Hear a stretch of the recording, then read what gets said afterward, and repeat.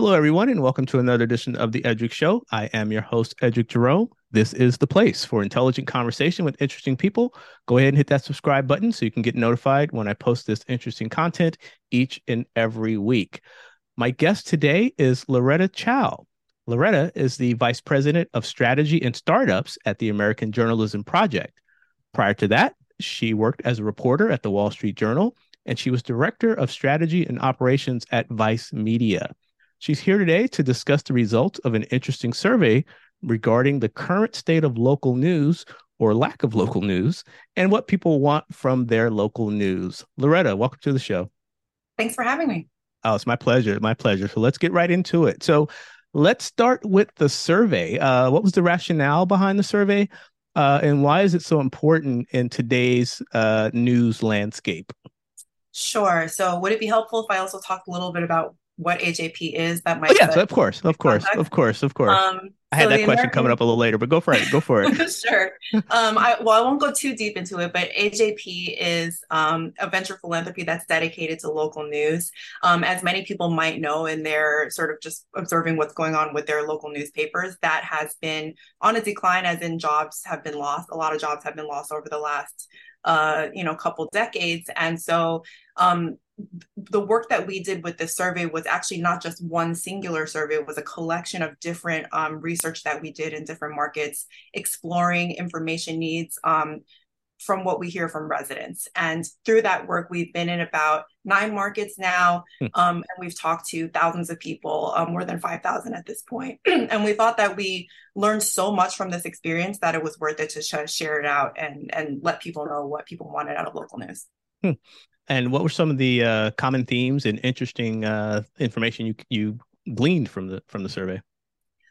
So there were a bunch, and I think most prominently, we heard from people that they really do want to know what's going on in their communities. But the way that the sort of market dynamics are working now is that there isn't a ton of incentive for media companies as they sort of cut their resources to really do very local community based reporting. And instead, what you're seeing is a lot of people are getting more exposure to national topics, ideological topics, things that are not necessarily immediately close to their everyday life. And in absence of that, I think people are feeling the effects of it, like polarization, misinformation, and things like that. So we overwhelmingly hear from people like, yes, I would love to be more engaged in what's happening in my neighborhood. I would love to know what my neighbors are up to. I'd love to know like what the solutions are to some of these problems I know that are happening. And that's really like encouraging, but I think not always a given. I think that sometimes we look around and we see audiences that are like super engaged on social media, but not so much reading the news anymore. And, I think it begs the question, like, do people even want this? And I think what we're hearing from these thousands of people we've talked to is like, absolutely, yes. It's just a matter of like, what should that information be and what form should it take that reaches people effectively? And then other things, are sort of like, I think people want actionable information. I think what we Mm-hmm. hear from people is like, sure, it's nice that, these people are writing about, policy changes and things that might affect my life, but like, I don't have time for all of that. I've got my basic needs that I need to take care of right now. I need to know like, okay, about this education policy, what does that mean for my kid? How do I get my kid into this program or that program? Like really things that they can apply to sort of like and incorporate into their life. And that among sort of many other things. Were there some things that surprised you in terms of getting the results from the survey? Again, the topic of local news is so. I imagine it means different things to different people. So maybe what are some of the things that you weren't expecting in the results? I think that a lot of the public discourse about local journalism or journalism in general is that journalism is meant to inform the public. Hmm. But I think that if you really do community listening work like this, what you'll quickly learn is that people are not sitting around like, I wish I was more informed. I think people see journalism as a two-way street. They see the role of their local newsrooms being as much about elevating their questions and what they think than as it is about telling them what's going on. And I think they want both. So Hmm. what's surprising to me is that, I would think, I guess I wouldn't have assumed that a lot of typical news consumers are that like well versed or on like kind of the concept of the fourth Hmm. estate and journalism. Hmm. But I think people are very clear eyed about like saying, yeah, I do think reporters should be holding people accountable. I do think that there's a function for that. But in doing so, I think that they should be bringing my questions to the table, and not just asking, kind of like operating with like the questions that they have, but like coming into my community, spending time with me and my neighbors and saying like, what is it that's important to you, and kind of bringing that. And also people notice that they are not represented in the newsrooms that cover them. So that's a whole other thing. And I think it's the connection or the disconnect between not having people from the community in a newsroom and then what happens as a result in the coverage is very clear. And I think people articulate that really well as well in these results. This question is it's a question I came up with. So let's see if you can answer, great. If not, if it doesn't make sense, that's fine too. Um, is there a difference between what people need from local news versus what they want from local news? Um, from our perspective and the way that we do this community listening, which is in the form of surveys, text messaging, focus groups, interviews, and things like that, we don't see a difference. Basically, what we're saying is we want people to tell us what they need. People may not have sat around thinking philosophically about local news a lot. So the interviews and focus groups are super helpful to like really get into sort of what people think. Because when you exist outside of the media space, you may not use media jargon and reporting terms and things like that. But what you will know is like what information is going to get you through the week. If you're looking for a job, what would be helpful for you in that moment? If you are a person who's dealing with the criminal justice system, what are you supposed to expect when you go to court? These are all like really great story ideas and questions that people have. And I think like it's just, and actually, I feel like I'm getting tangential to your No, question. no, it's fine. No. You're right on point. You're right on Um, point. yeah. So I think that this is the sort of thing that like that newsrooms can pay attention to. Obviously, technology has played a role in this. Back in the day, you would actually get a physical newspaper thrown. You had paper boys. It wasn't that long ago, or paper people, I should say, wasn't that long ago. But is it a situation where maybe the local paper, the physical paper, those days may be over? And the reason I ask that is because so many people get, and news is a term that it means different things to different people, right? If you get your news on Facebook, you're probably getting one particular perspective, or if you get on cable news, you're probably getting one particular perspective that you agree with and you feel comfortable with. But having said that, in that landscape, what are some of the opportunities to penetrate through some of that and actually get at the ground level where there are people doing interesting things in communities? And how is that going to be reported on? And was that were those some conversations had in the survey? And if not, what are your thoughts on that? People are really open about wanting to get news where they're at. So people who are like, look, I'll be honest, I'm the first person to say I don't open the local newspaper anymore. I don't buy it from the newsstands, but I do want to know things. However, if it's not on Instagram or Facebook, I'm Right. probably not going to see it. People Right. will be open about that. I think that like, but there are, through our research, we also find there are like print isn't just on decline, right? I think that there's a lot going on in the media industry that people are worried about preserving, but a lot of that Mhm. is just kind of like legacy infrastructure. And the really fascinating thing that's happening in the nonprofit news field is we're seeing some of these newer organizations that have come up in the last like 5 years or so really innovate in the digital space and like think from the perspective of their audience and say like, okay, well, what's a strategy we can use that's not just like driving people to a paywall, or in the case of Right. nonprofit there is no paywall, but like driving people to the website, and if they're on Instagram, can we just relay the information there? So I think that that is a big question newsrooms of all kinds should deal with, both old and new. And I think the reality is that there are ways to leverage all of these different platforms to reach all the different people you need to reach. And I think what's clear from community listening work is there are lots of people who have just always felt disconnected from traditional media. They may not have been subscribers. They may have just felt it was not for them. It may have been done by extremely undiverse newsrooms and things like that. And because of that, they're disconnected anyway. If you're going to reach everyone with the information they need, you've got to be flexible in how you're delivering it. Hmm. The reason I asked that question is because there's also a time seems to have been sped up, and what I mean by that is, the local paper would come out in the morning, and there would be events from the previous day. Whereas now, if President Biden stumbles on the tarmac, immediately it's out there, people know about it. Is there a way to get to that immediacy with local news? Because I would think that would be maybe a disadvantage in terms of trying to get people interested in what's happening like right now. Yeah, yeah. I mean, I think that the immediacy is possible. Of course, immediacy from on that level costs money, and that's why a lot of the money is flowing toward things with broader audiences, Mm-hmm. like national news. Mm-hmm.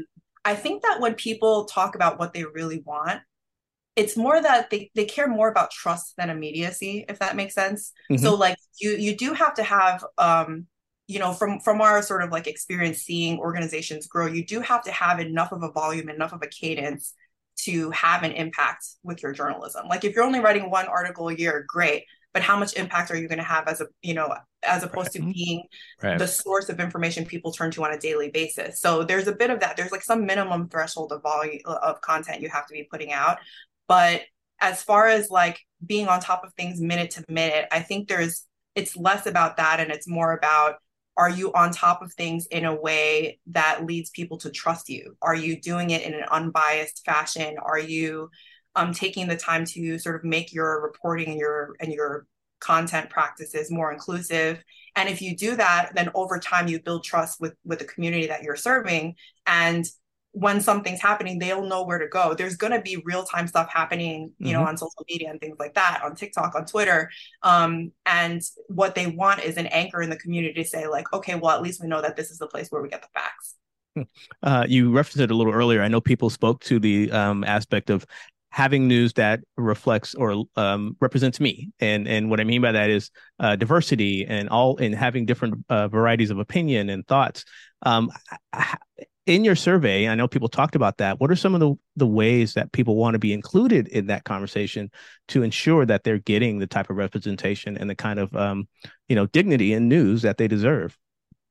I think when they say that, the thing that drives it is that they know whatever exposure a lot of people in certain neighborhoods, it's because of income, sometimes it's because of location, like if they're in the rural area, sometimes because of race. They feel like reporters only show up when something bad happens. Mm-hmm. And Mm-hmm. that is sort of like the nature of how like the industry evolved. But I think people are very clear that's like, it's not that we don't want to know about the bad things, we do, but we also want you to be there for us when we're celebrating the good things, right? And like on the back end of media, we know that like, okay, maybe the quote unquote good stories don't get as much traffic, and you might take that as a signal of people not really wanting that. But I think that it actually means that like the totality of the work that you're doing in a place, in a Mm-hmm. community, it matters, including all the bits and pieces of it, even the lesser performing articles and stuff. So so I think, I think that from people's perspective, that's what. And did I? Sorry, if you want to Oh go no, back and no, your no, question. that's fine. No, no, no, no. That was about diversity and how people can ensure that they're getting the type of diverse news and being Yeah, represented in these newsrooms. Because you're absolutely right.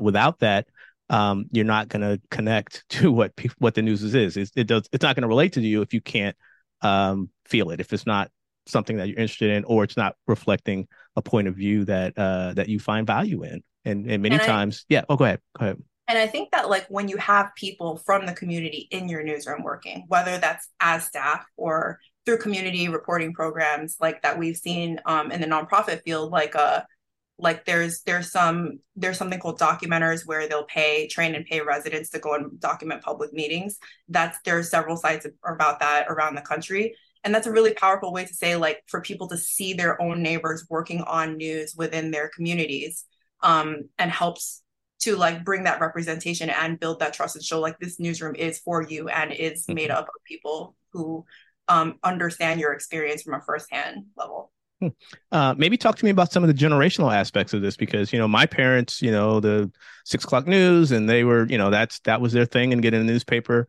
My daughter is more of she's on the phone and she's going to these different sites to get her news.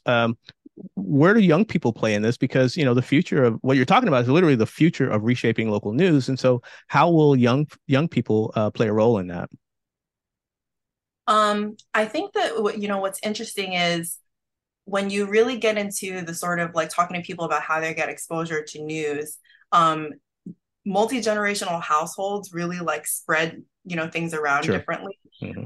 TV still plays a role, I think, in people's households. Even if younger people don't watch it voluntarily, they may be around parents or grandparents who do. Young people, on the flip side, they hear about things going on social media and they kind of circulate it to people who are not on those platforms. So it's really interesting to see those dynamics. And I do think that it's sort of like the job of newsrooms to be all the places where all these generations are. Because, if you only go for like the sort of middle of the bell curve, then it's like harder Hmm. to, to make sure you're engaging all the audiences that need it. For young people, just pretty clear, like they're not in the habit of reading newspapers on the internet. It's forget about newspapers. Right. They're Right. not they're not thinking waking up every day like I need to check like the weather and like because they're getting their weather from something else. So Hmm. Tell me now, I know you mentioned it a little earlier, but I want to do a little bit of a deeper dive into AGP. So tell me about the American Journalism Project and how you got involved and why it's such a needed organization, particularly in today's media environment. the American Journalism Project got started in 2019, and we call ourselves a venture philanthropy, which essentially means we invest in the growth of nonprofit news organizations around the country. We've now invested in about 37, and Mm. we're on our second fund. And the point of our investments are to provide the sort of business and operating capacity for organizations to grow and build local support so that they can sustain themselves in the long run. And so far, the theory is working. A lot of our portfolio organizations are doing really, really well. They're also innovators in their field. The Documenters program I mentioned earlier, that came out of a Chicago organization called City Bureau. And there are others that are doing really cool things with distributing information on text message and WhatsApp and in language and things like that. So that's sort of why we exist as an organization. We're really hoping that we will continue to sort of catalyze this movement to think about how local news is supported differently so that it can survive the sort of headwinds of the market, because we know that it can't just solely be dependent on just advertising and subscriptions, especially if you want news to be accessible to everyone, regardless of whether or not they can pay. Mm. So that's why AJP exists, and we have a few different programs to do it. We make grants, as I mentioned. We also start new organizations as well. That's part of our local philanthropy partnerships program. So when there is like a group of local funders or other community leaders that are interested in solving the local news problem in their market, they'll come to us and we'll do these community listening efforts and market assessment to just understand what the information gaps are in their market and what potential solutions are. And then we go and we sort of invest in a solution. We help with getting things started. My as we start to wrap up here, my last question for you is, well, I have two more questions, but this question is, where did you get your interest in general in journalism and being a reporter, particularly working at the Wall Street Journal and also being at Vice, which is, kind of those are not necessarily the opposite end of the spectrum, but that's a pretty wide gap in corporate perspective. So, where did your love for journalism come from? Where'd you grow up? How did this all get started for you? Sure. I grew up in New York, and I actually became interested in journalism when I was still in high school because more about a sort of like public service lens. Hmm. I really wanted to do something for my community. I interned at local newspapers here, and that was my way in. The way once I knew I wanted to be a journalist, the industry sort of funnels you into these big publications like the Wall Street Journal, and I was really lucky to be able to have opportunities there. It was at a time that they were really putting in a concerted effort to diversify their staff, and so they were looking in different places. And I was a very sort of like uh, I had an unusual background, I would say, compared to my colleagues being in that newsroom, but I think that it was a great opportunity. And then ended up as like a foreign correspondent for a while, lived in different countries, covered business and technology. But I really kind of wanted to get back to the roots of why I got into journalism in the first place, which is local public service. So, and also I saw that our industry was struggling, and I really wanted to be part of the solution to sort of like enable people who are better and smarter than me to keep doing journalism. So that's why I ultimately left. I actually worked in tech for a while and then went to Vice in a business role. So that was like sort of Oh, my I see. transition out of the newsroom. So I was director of strategy and operations there, and then came to AJP from that. This is sort of the dream job for me, actually. I could see the passion. You Yeah. definitely are, and you light up when you're talking about this, and you can it comes across. So I do want to thank you for taking the time to come on the Edric Show. But if people want more information about AGP or the survey, or to read it, or to even to maybe share their thoughts on local news, where can they go to get the information? Our website is theajp.org. The results of the research are there and sort of other resources too that people might be interested in. They could always feel free to reach out to me. I'm on Twitter at Loretta Chao. So Excellent, excellent. Well, again, I want to thank you so much for taking time out to come on the Edric Show. It's very, very important work. It's not hyperbole. The free press is the foundation of a successful democracy, and if we don't have that, it's definitely going to be a challenge going forward with some of the big issues of our time, not only nationally but locally as well. Many of the big issues nationally definitely hit home locally, and I don't think people maybe understand that sometimes. So. Again, Loretta Chao, Vice President of Strategy and Startups at American Journalism Project. Thank you so much for coming to the Edric Show. I really appreciate it. thank you. Thanks for having me. This was You're fun. very welcome. You're very welcome. This has been another edition of the Edric Show. I am your host, Edric Jerome. This is the place for intelligent conversation with interesting people. Please hit that subscribe button. Let me know how I'm doing as I bring you this content each and every week. I want to thank you for tuning in, and I will catch you on the next episode.